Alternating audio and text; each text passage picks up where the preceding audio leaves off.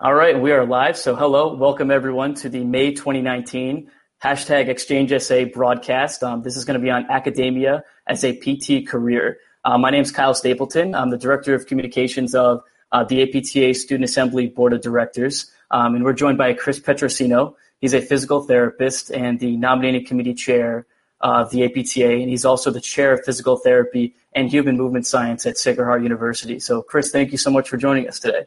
Oh, you're welcome. Good evening, everyone. Awesome. So if you haven't been part of an Exchange SA chat before, you can interact on Facebook Live, and there's also a Twitter conversation happening right now as well. All you have to do is just follow the hashtag Exchange SA, and the conversation will be right in the queue for you. So just some beginning announcements, just to start off here. So APTA Next is almost here. It's June 12th to June 15th. We're switching it up this time a little bit. So our general membership meeting will be Thursday, June 13th from 8:30 a.m. to 10 a.m. So it'll essentially be a networking breakfast, and our GMM presentation will follow the networking breakfast.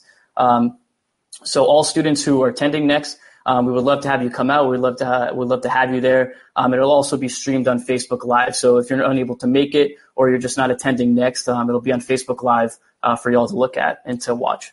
Also, Conference Connections is back, so we're really happy about that. If you're a PT or PTA student attending APTA Next, this is an awesome way to meet students, network with students, just pretty much to stay updated on all the CERT initiatives and certain things that are happening there. So I think one of our board members will be posting that link in the comments. So if you haven't signed up for that yet, you can definitely do that right there. Also, a really big announcement we're all really happy for is the Student Assembly Board of Director applications will be going live very soon on June 1st through APTA Engage. So if someone can also put a link down there in the comments for that. But once that goes live and that link goes live, we'll send it out on our social media accounts on our Facebook and our Twitter, and you'll be able to apply through there. So stay tuned on that, and we're really excited about that. And just generally just be on the lookout for social media updates and interviews happening throughout APTA Next. There'll be plenty of interviews and also conversations that you should definitely be following. We're going to have some awesome clinicians and students coming on for things that you definitely do not want to miss. So very happy about that. And as always, we're looking for Pulse contributors. So if you want any information, you can contact myself at aptasa.doc@gmail.com, or you could also email pulse@apta.org. We're always looking for submissions and contributors. So we'd love to have you submit if you can. And also big announcement, mark your calendars for the next hashtag Exchange SA. This is the first announcement of it. It'll be Sunday, June 9th, so 2 weeks from right now at 7 p.m. Eastern Time, and it's going to be with Jimmy McKay. So Jimmy McKay is a physical therapist, is the creator, the founder of PT Pinecast, and is also the Director of Communications of Fox Rehab. And we're going to be talking about building your professional brand. So definitely a chat that you definitely don't want to miss. So we're really looking forward to that. So if you're joining us tonight, we'd love to have you contribute. We'd love to ask you to ask some questions in the comment. Chris will be very happy to answer all of them. Shout out your name, your year, and your school. If you're a DPT student, a PTA student, a fresh PT, or anyone else who's joining us, we'd love to have you shout yourself out in the comments and ask any questions that you may have. So we're really excited to kick it off. Awesome. So Chris, could you give us just like a little bit of background of your career in academia, how you got there, and kind of where you are today? Oh, that's great. A lot of times individuals, when you're in PT school, you have sort of an affinity towards one area or another. I always liked neuro, believe it or not. Never worked in neuro in my life, which is crazy because your career and your life takes you into different places. But I started out when I graduated, it was 1990, and there was typically, everybody went into acute care hospitals because you saw a wide variety of patients. So I started there. But within 6 months, I was running an outpatient physical therapy program at the hospital. And then before the year was over, I had individuals from another hospital, a sister hospital, come to me and they say, "What do you know about industrial physical therapy?" I said, "Well, I did a 6-week clinical in it." And they said, "You know more than we do. So could you write this request for proposal from a local steel mill," which was a steel mill in the upper Ohio Valley, which was between this. They had about 4 finishing plants and a lot of foundry plants in Ohio, West Virginia, and Pennsylvania. So I wrote the proposal, and not knowing much, I got back in contact with my university. I got contact with other universities around the area and asked them, "What do you do for an industrial physical therapy program?" program in industrial medicine. So I wrote that portion of it in the rehab services of it, and it got accepted and ended up being in industrial physical therapy for the next 6 years or so. So that was my hands-on experience with PT. Is mostly orthopedics, but I was in coal mines. I was up in steel mills on top of cranes. I was 6 feet, about 3 miles underground. Wow. Before with in the coal mines and things of that sort. So it was a really interesting experience, doing a lot of ergonomics and worksite evaluation. But I always kept a contact with the university that I graduated from and stayed on an alumni board there. Ended up being the president of the alumni board. And every time I went back, the dean would say, "When are you going to come back and teach for us?" And I was just jokingly, I would go, "Well, I'm not sure," and kind of bounce that around a little bit. And then some things were going on in the steel mills, as you probably know. There were some challenges, and I knew of a pending strike, and I really didn't want to get locked in the steel mills for a time. And my life had changed a bit, so I went back one time for a meeting, and I said, "What do you got for me?" Right. So that's sort of how it started to transition, and I started into an academic career. And I think that's how some others, they have an interest in it.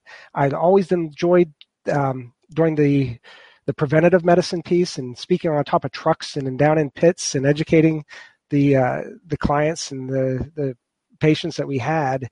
And I always thought afterwards, oh, this would be great to teach students too, to take that beyond just teaching patients or teaching large groups of individual and preventative, but actually get into some of the core content areas and teach those. So when I went back into academics, I started as a lab instructor clinician. So I was in the labs and part-time in the hospital system there, but bouncing back and forth and doing lab work as well as being a clinician and bringing that information back to the classroom for them. So that's sort of how it all transitioned.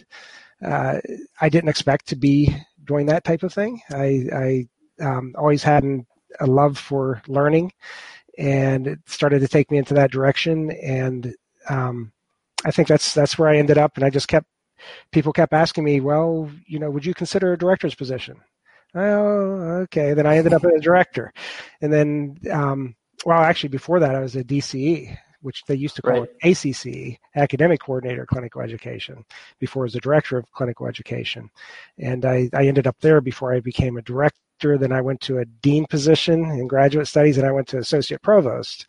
And then I came back to what I loved, which is directing programs and being with faculty and being with students. So I'm back here at Sacred Heart University, loving every minute of it.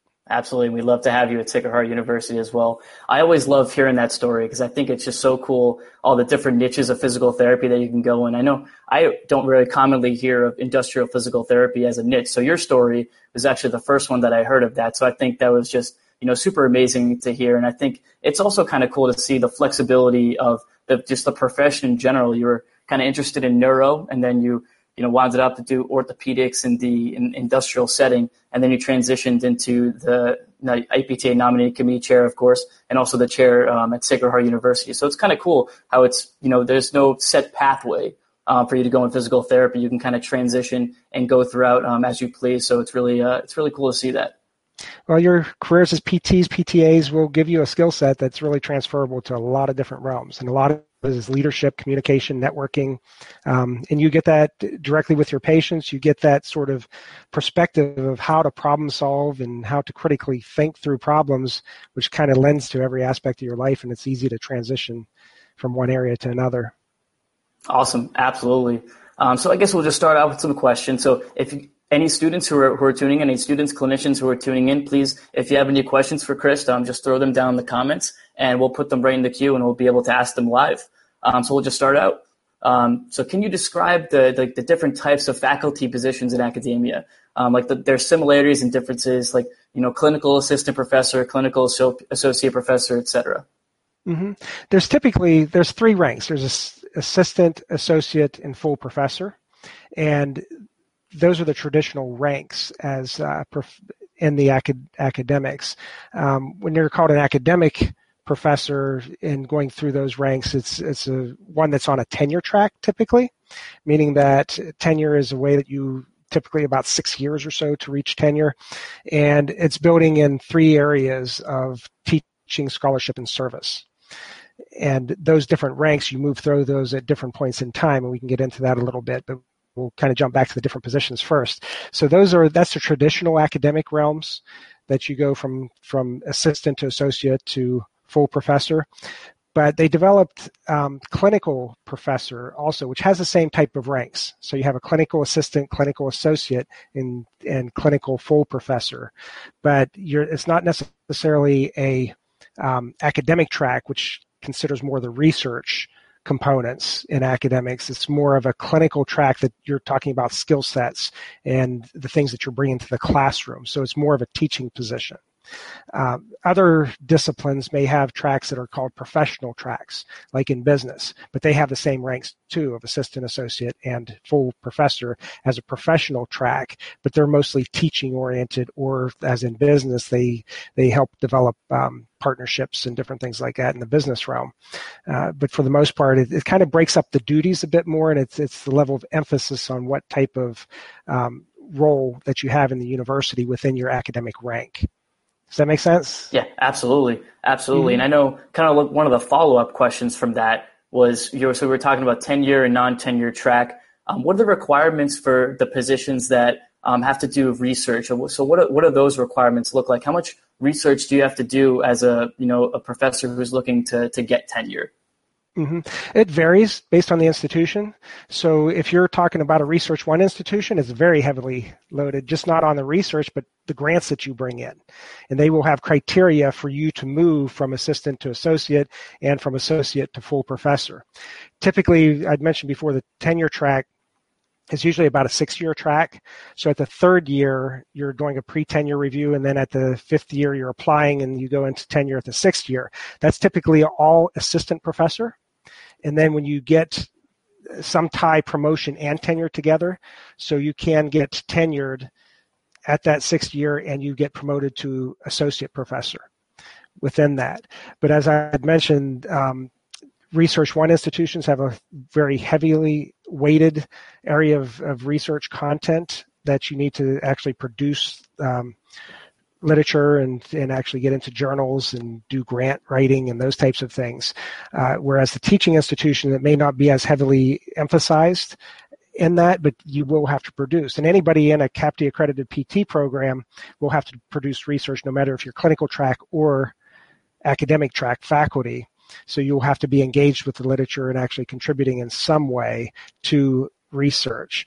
The qualifications to get into a tenure track position, typically you need a terminal academic degree, which means in the past it's a PhD, which is sort of the one that people shoot for because that's a scientist degree, the Doctor of Philosophy, but you also have the EDDs or there's doctorates in physical therapy, there's science doctorate degrees, but they're considered terminal academic degrees.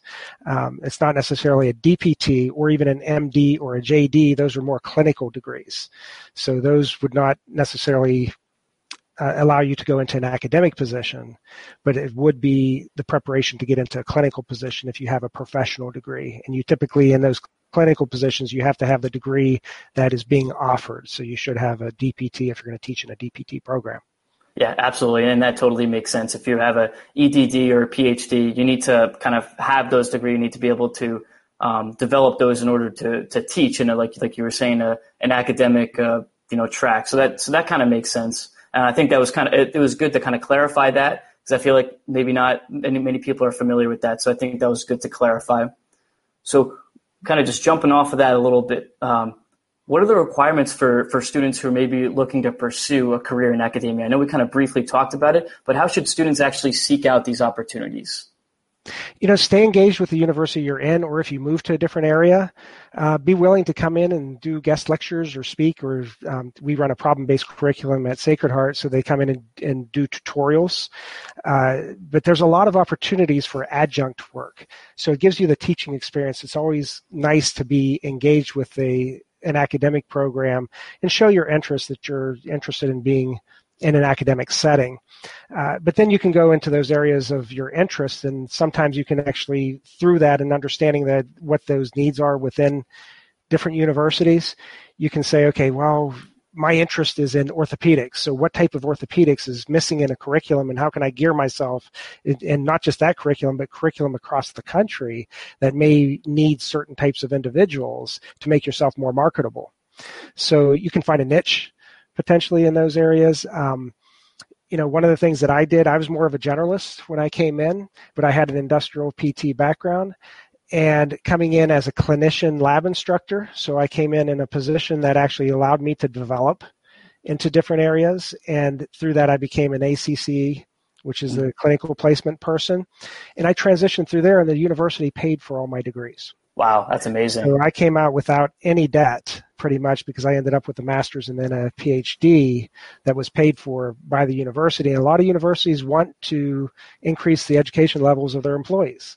So if you get into those areas, they will give you, there's usually a time requirement afterwards. So if they pay you so much to get your degrees, or they allow you to get your degrees at that institution, they will allow you or they want you to work a certain amount of time afterwards, because they are pretty much supporting you financially to do that.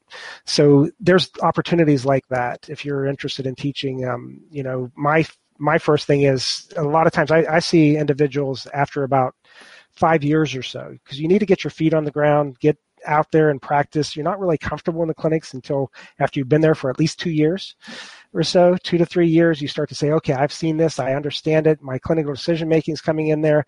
Then you can start to vet whether or not you want to move into academic positions. A lot of times I see individuals coming in as clinical positions. They've been out for 5 years or longer. Right. Yes, that's not a given. I mean, you can jump in there sooner, and I've seen that happen too. But typically 5 years or longer, individuals are looking at getting engaged in some academic setting. And that doesn't mean you don't keep engaged with the university from the time you graduate and continue. It just means that those are the times when you start to look for some employment in those settings, because you're going to be in competition with others too that have been out there somewhat in looking at those positions, even clinical or academic. Right. So even jumping off of that, what do you see the divide is between students coming right out of school knowing that they want a career in academia versus, students who, work as a clinician for a certain amount of time and then search out attaining a PhD or an EDD and then going into academics. So in your career, what do you see the divide is there? Do you see more people working in the clinic as a clinician for an extended period of time and then jumping into academia? It's widely varied. And I think the best thing is to take it in the realm of passion. So when is the passion developed for that type of thing? And I see some older individuals coming in because they've got the experience and they grow and they say, oh, I want to contribute back now in some way. I got this experience. I want to contribute back to the students, and they move into those realms. Whereas the younger is just, they're hot for knowledge, right? You want to keep that growing and that interest, and they just got the love of learning, and they start staying into the academic realms, so they start earlier. So the divide, when you're talking about the individuals coming in, I think you get a mix in every area. I think it's probably more those career individuals that had that burn in them early on, and then they, after about and I said about 5 years or so, when they feel comfortable in the clinics and they know they can contribute and they feel confident enough to get into the classroom setting, they'll jump in. So it's kind of a mix. I'm not answering your question very directly because I'm not sure what that percentage would be or how that would work out, because I've seen all different types of individuals coming in.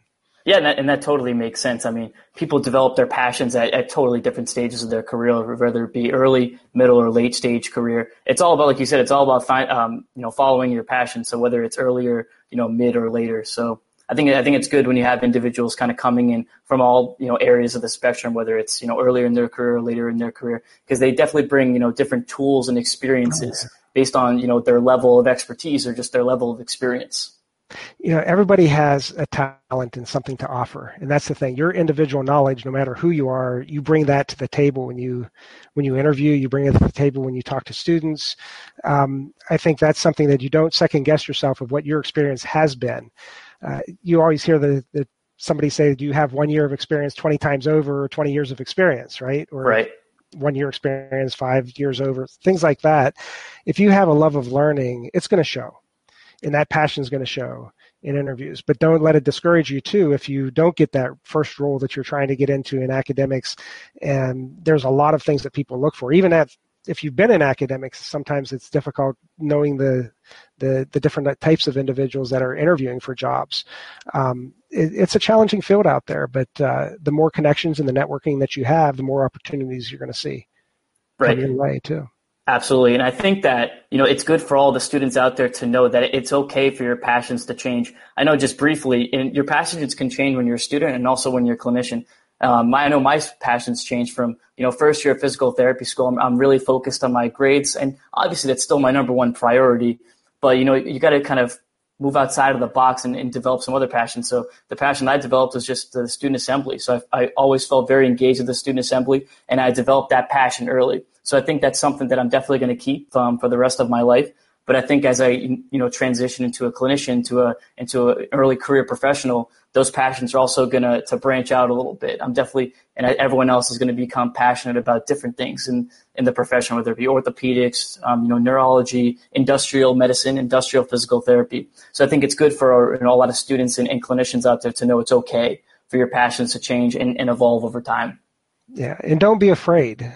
And that's the big thing, because once you develop a competency and you become sort of the expert in that area or very confident in those skills, sometimes you're hesitant to move into a different area because then you're the novice again.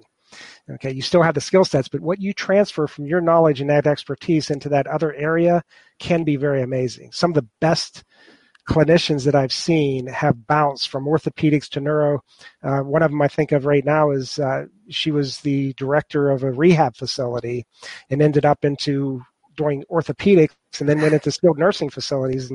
And she is just outstanding. And traveling. She started traveling into different areas, but she's probably the most competent PT that I've ever met, because she can actually has that versatility to work in any setting and is fearless in going into any setting and working with pediatrics to geriatrics.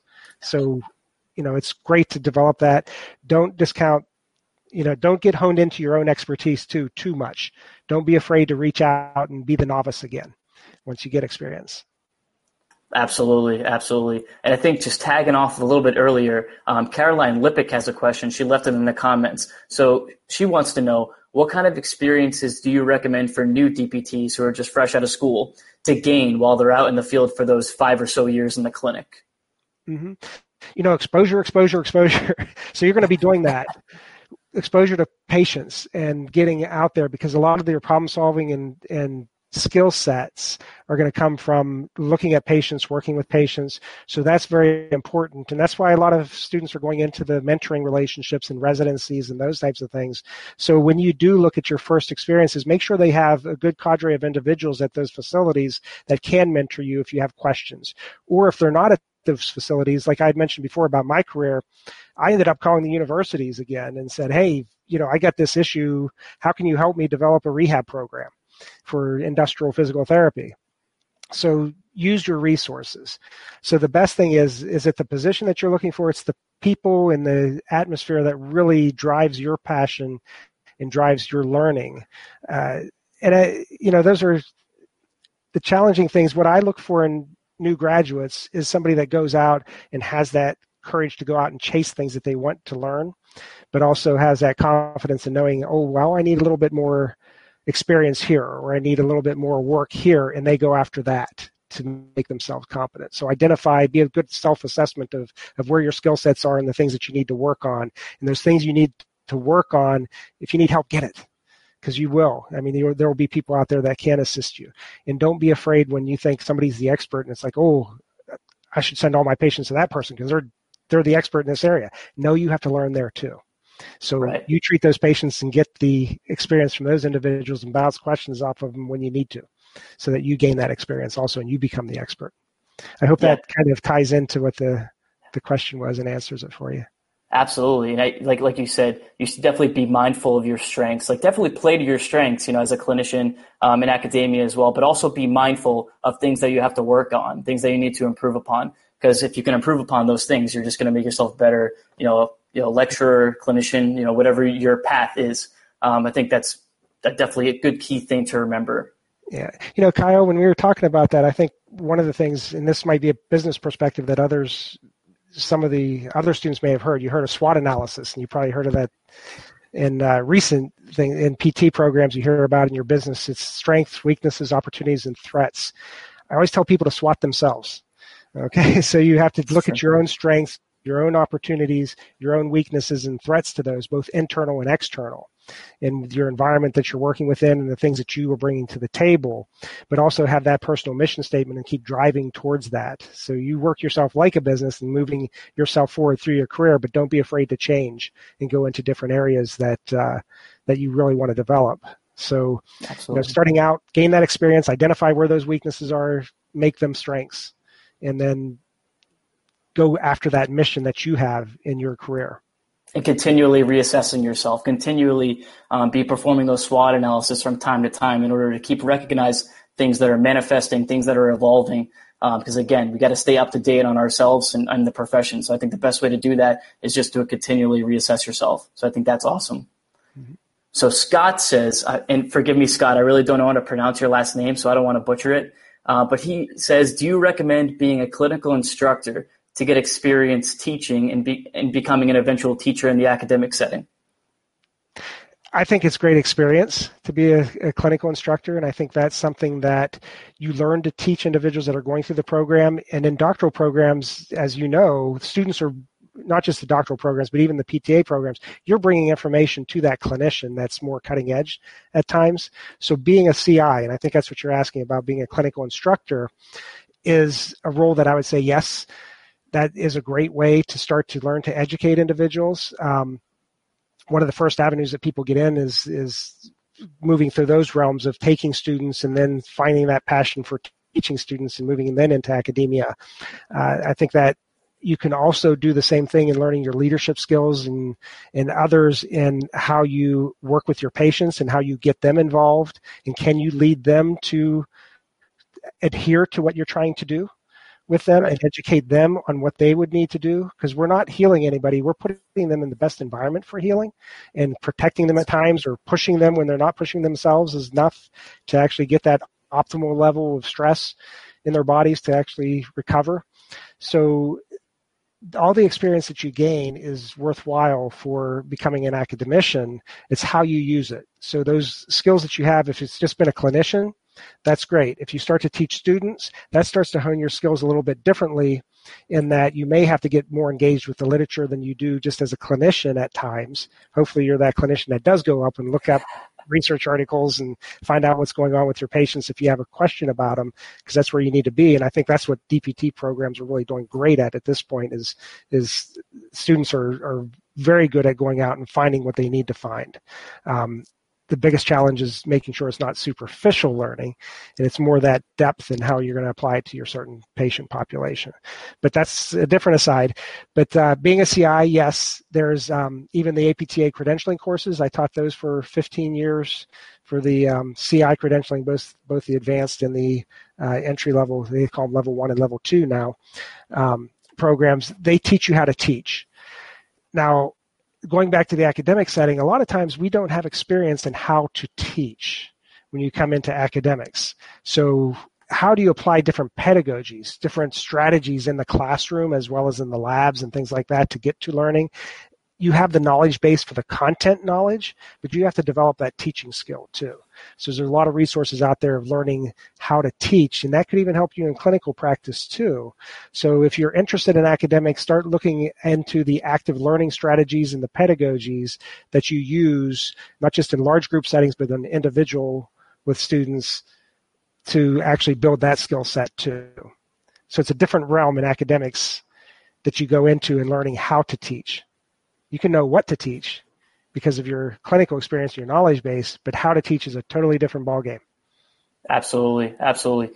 So Sabrina wants to know, do you think doing a residency or obtaining a clinical specialization, so whether it's OCS, NCS, puts you in an advantage in academia?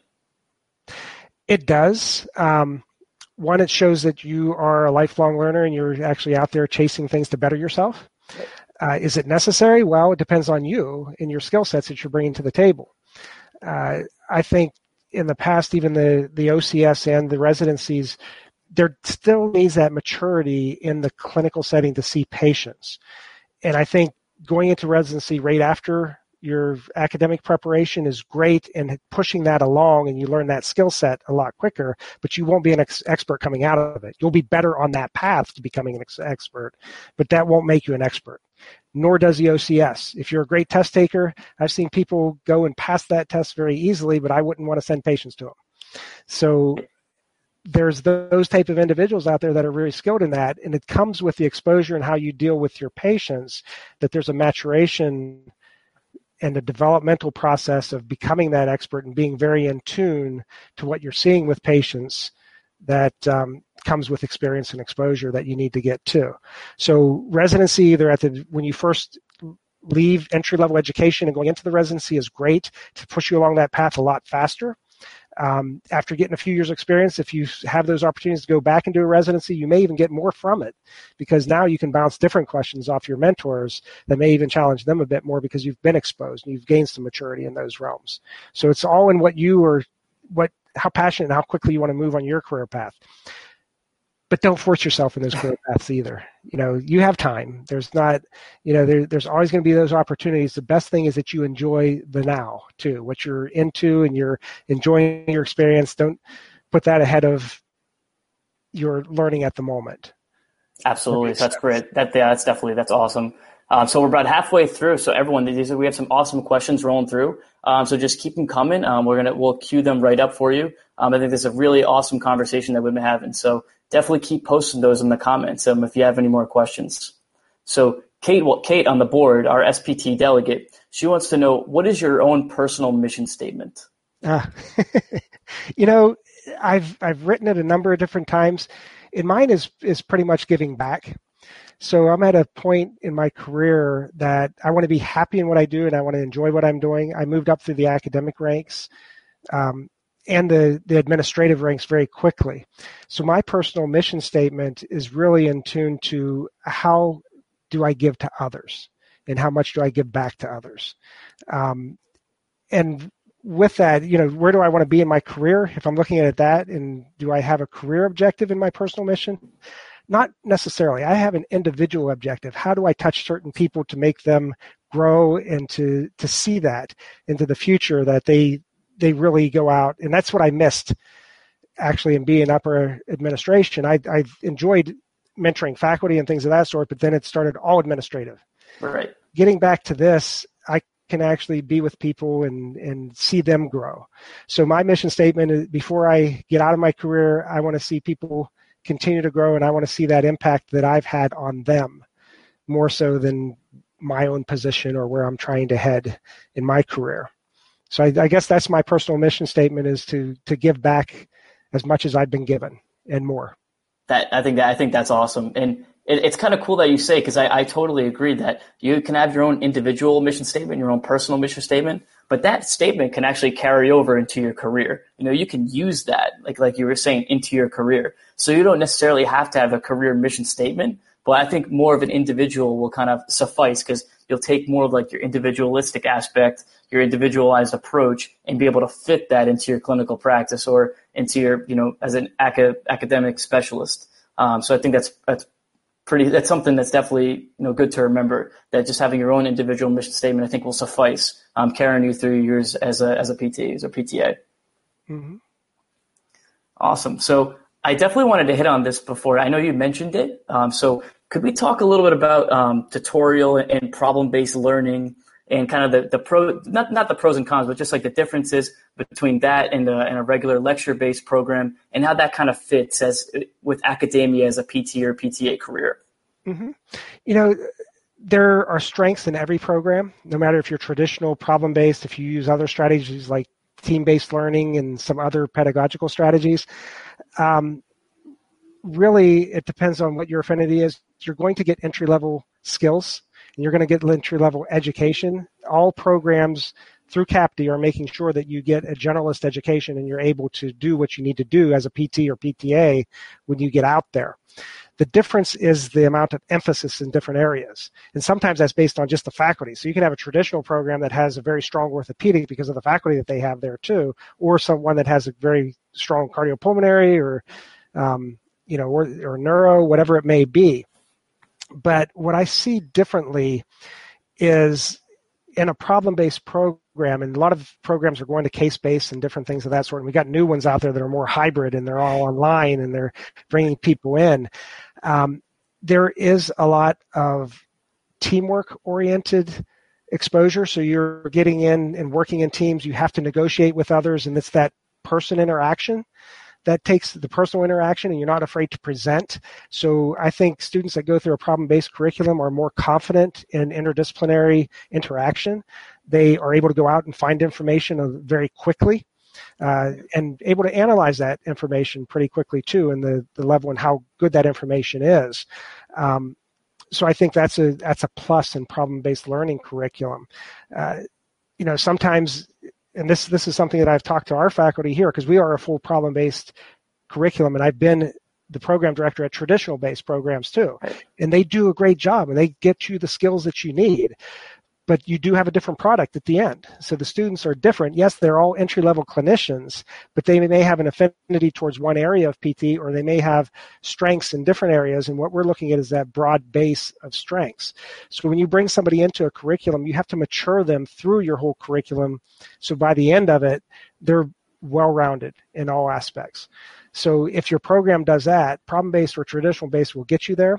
I think problem-based gets you there with a little bit more individual problem-solving and individual preparation that you need to do for tutorials. Mm-hmm. So I think that's what I like about it, is that decision-making pieces, but you can't let go of the traditional-based to where you have to have a certain amount of content knowledge to hang that on. So right. If you're not teaching the content knowledge in the beginning, you have nothing to work with to get you to the point, and it can get too much information out there. So to actually refine on a specific case and things of that sort. Right. There's a lot more moving parts in problem-based learning with the number of different faculty that you have and those types of things too. So, without going into more depth, I think what I like the best about problem-based learning is it creates individuals that have a better ability to interact in interdisciplinary realms and a better ability to express themselves and speak, because they're always doing that into tutorials and to find research and to bring it to the table and to bring right. information to the table. Traditional, what I like better is you may get a more solid linear progression, like in Western medicine, that they teach you this and this and this. So it's almost, they're giving you the information as you're working through it, right, and then building on that through different strategies to get to that learning. What I think nowadays with all programs in the internet, and this is going beyond your question a bit, mm-hmm. but I don't think a lot of times you get information so quickly you don't get the depth. So the superficial reading, the superficial things that students do in finding information, you can bring it, you can find the answers if you have it in front of you, but sitting and reading a textbook or reading something to the depth, I think we're losing that skill somewhat of individuals sitting and reading a chapter and having that really gel with them, because through reading it, you really get a better understanding instead of just getting the bits and pieces to learn to apply right now. Mm-hmm. You need that depth. And I think even if you go into residency, that's one of my recommendations, is start reading your textbooks. Instead of just finding the answers, start reading the textbooks, start reading other literature that really gets you there, that you can actually sit there and read a whole chapter. Right. Instead of just finding the piece that you're looking for. There you go. Advice just as simple as just, continually reading your textbooks and really honing in on that information. So I think that's an awesome point. Could you just briefly talk about, because I don't know if I don't know if this is clear enough for everyone. Could you just briefly go into the structure of problem-based learning and just structurally how it's different than a regular lecture-based learning curriculum? Problem-based learning has, all the courses are tied to a case. So each course, in what we do here at Sacred Heart, so we have structure and function that's giving you the sort of the basic anatomy or physiology components to it. Then we have an exam course, and then we have an interventions course. So all those courses are talking about the same type of, say if it's musculoskeletal, you're on the knee. All the different courses are talking about those, and there's a specific case that comes to large group discussions that if the students are not getting the parts and pieces, then the large group helps fill those in, because the students can ask questions, and there's more of a, in the earlier years, there's more of a traditional lecture type of format that you're being presented material in those large groups that everybody gets around. The difference comes in the tutorials. And the tutorials are where students are actually working through that case and breaking it down. First, they divvy up the responsibilities of what things they want to address with a patient case that's vague enough that they would have to look in all different realms to try to build on that case, but it's also specific enough that we know that we're hitting all the content areas that we need to hit for CAPTE requirements and the learning that we want to take place at that point in time in the curriculum. So that basis on what is need to know in the case comes through those different exam, structure and function, and intervention courses to actually tie to that case, and the students are breaking that down and then going in and presenting it with a group of students that are around 7 to 10 students, typically around the 7 mark that you look for in a tutorial setting. And those students are working together on a weekly basis in long periods of time of gathering that information. And you gradually progress through the curriculum in that way, that you're building content by making the cases more difficult or more complex and bringing more information to it so that you hit every component of what's needed in the CAPTE requirements and what's needed for entry-level practice and skills. Does that Absolutely. kind of get to it? Okay. Absolutely. And like even some of my other faculty would say, "Oh, you should have said this or said that." So, no, that's perfect. That hits pretty much everything, and even more like the large group. So the term large group discussion and lecture, they're not really synonymous in a problem-based learning in a lecture-based learning curriculum. So, for example, large group discussion, usually the professor doesn't come in and just start lecturing off a PowerPoint. They usually start classes asking questions, and they facilitate and they conduct their classes through students asking questions. So students need to be prepared with the material from the case that they did prior in order for the class to be successful. So I think that's kind of how it's different than a lecture-based program when the professor lectures based off of a PowerPoint and just kind of goes right off the PowerPoint and then the class concludes. So I think that's kind of different, just providing our viewers more of a scope. If you were like a professor who was going into a problem-based curriculum, you would be starting your classes with questions, and your whole class would be structured around questions rather than a PowerPoint that's going to be giving all the information. Mm-hmm. Awesome. When I mentioned about tutorial leaders also, so when you're in the tutorials, you have a clinician typically, or even a faculty member that sits in those groups of 7 in the tutorials when the students are breaking down and developing the next case or presenting the cases. And that tutorial leader is actually a facilitator, making sure that they hit certain components that they need to during that time and bringing up certain different things around that case that the students may have gotten into to clarify some information. But then that comes back to, again, as you had said, to that large group to fill in the full class and to actually broaden the knowledge or get into more depth in certain areas that may not have been hit as well in the tutorial groups. Absolutely. Awesome. So I think that was awesome. Really good, good way to kind of incorporate problem-based learning and also lecture-based learning. I think it was good to hit those 2 areas of academics. So I think that was great. I also wanted to talk a little bit about PT-PTA relationships in the academic setting. So in what ways does a doctor of physical therapy curriculum fit in education about a physical therapist assistant's scope of practice? And so how does that fit in, and how does this help facilitate a better PT and PTA team? Mm-hmm. One of the things as you find out is that everybody brings things to the table. So when you're talking about patients, sometimes the PTA may have even more information about the patient because they've been working with them more. So I think one of the things in problem-based learning, when we talked about the individuals working together, you start to get that interdisciplinary perspective, but this is within the discipline and the roles that you have. You learn how to lead. You learn how to follow. If somebody has information you really have to work with, being at a PTA or somebody in another discipline, you need to be able to incorporate that because of your care of the patient. Typically we do have things that we look at even in their CPIs. Everybody knows the clinical performance instruments. So, do you have the chance to supervise physical therapist assistants and learn about their profession more in supervising those individuals? In your professional courses, you'll hear about the different responsibilities and things that you can delegate and you can't delegate to physical therapist assistants. A lot of times when you do get out, not just in the clinics, but if you have these integrated clinical experiences and you have PTAs, it's always a great thing to have a PTA school nearby that you can actually tag onto and put PTs and PTAs in the same class or in the same ICE experiences, integrated clinical experiences, so that you can work together and start to get into that relationship and see what the knowledge bases are.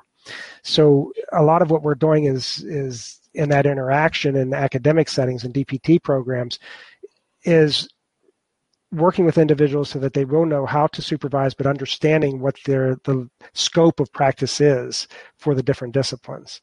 And that's the other thing that we talk about. It's we see that even before between different degree levels, because we have bachelor and master's and doctoral degree PTs out there, and if you have a doctorate, it doesn't mean that you're a more experienced or a better PT than somebody that has a bachelor's degree.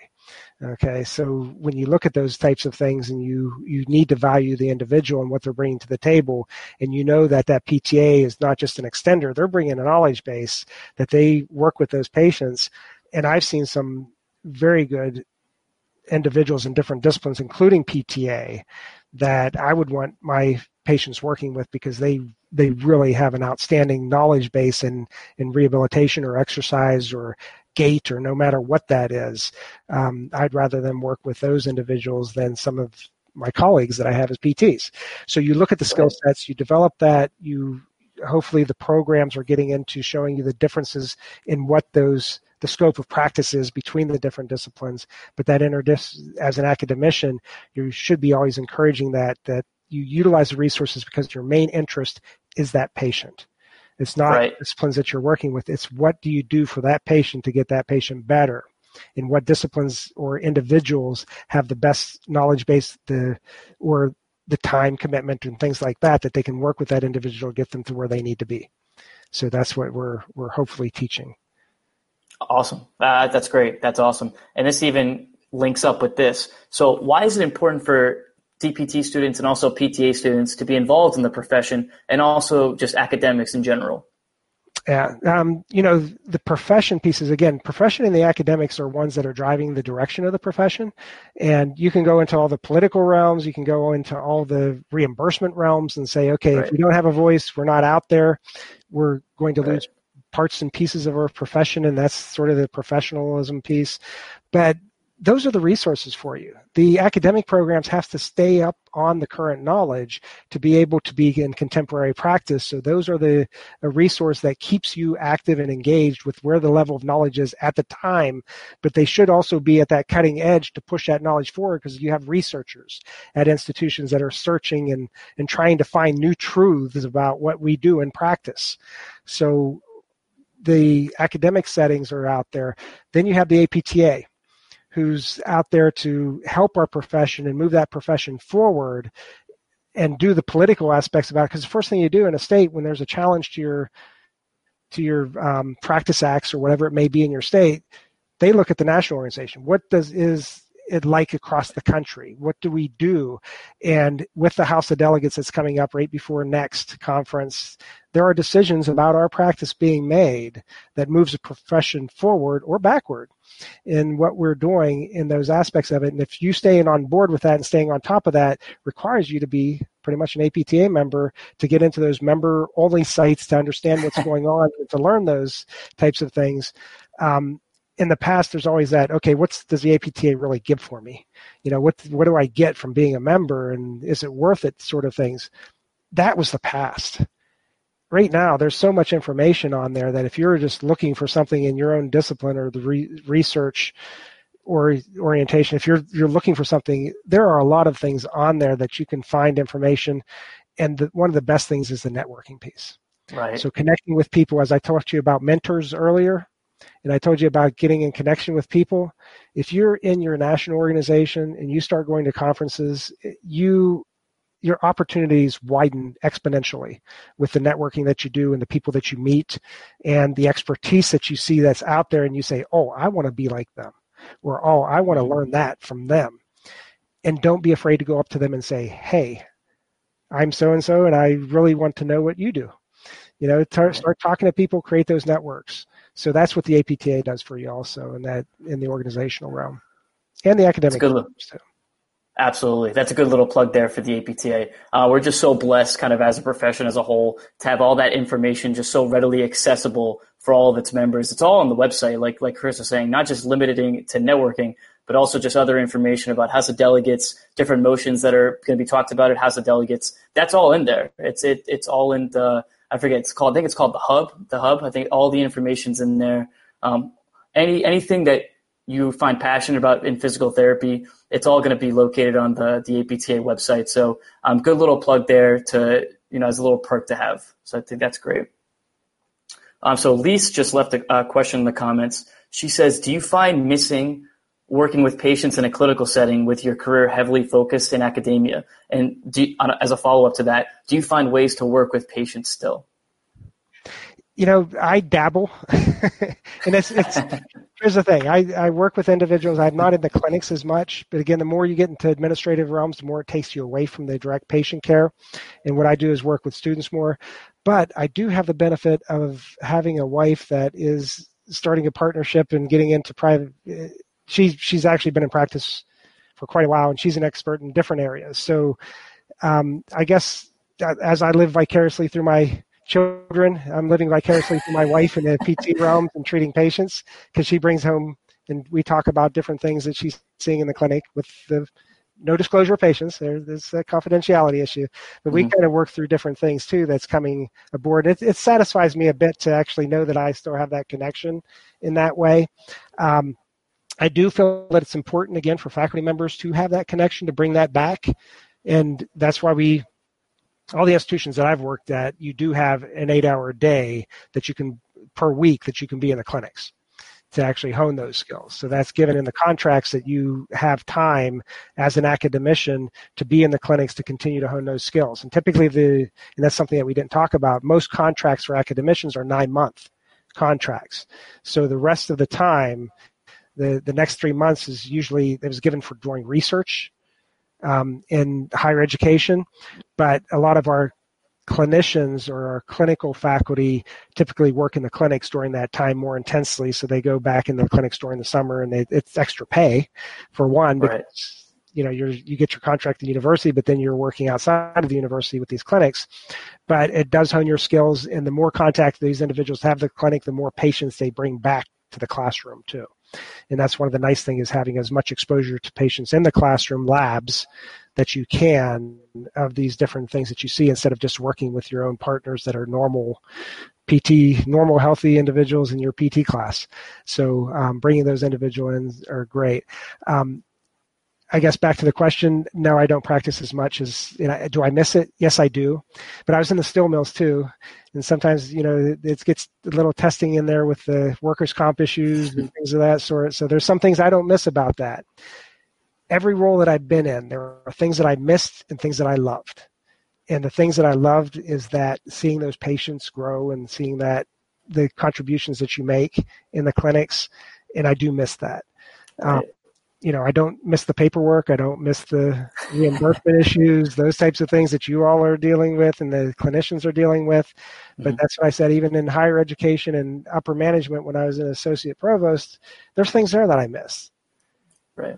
But I'm back to where I love, because I can see that growth in individuals and the faculty and others too. So short answer, yes, I miss the patients. But I get my energy from seeing the students thriving and seeing the faculty growing.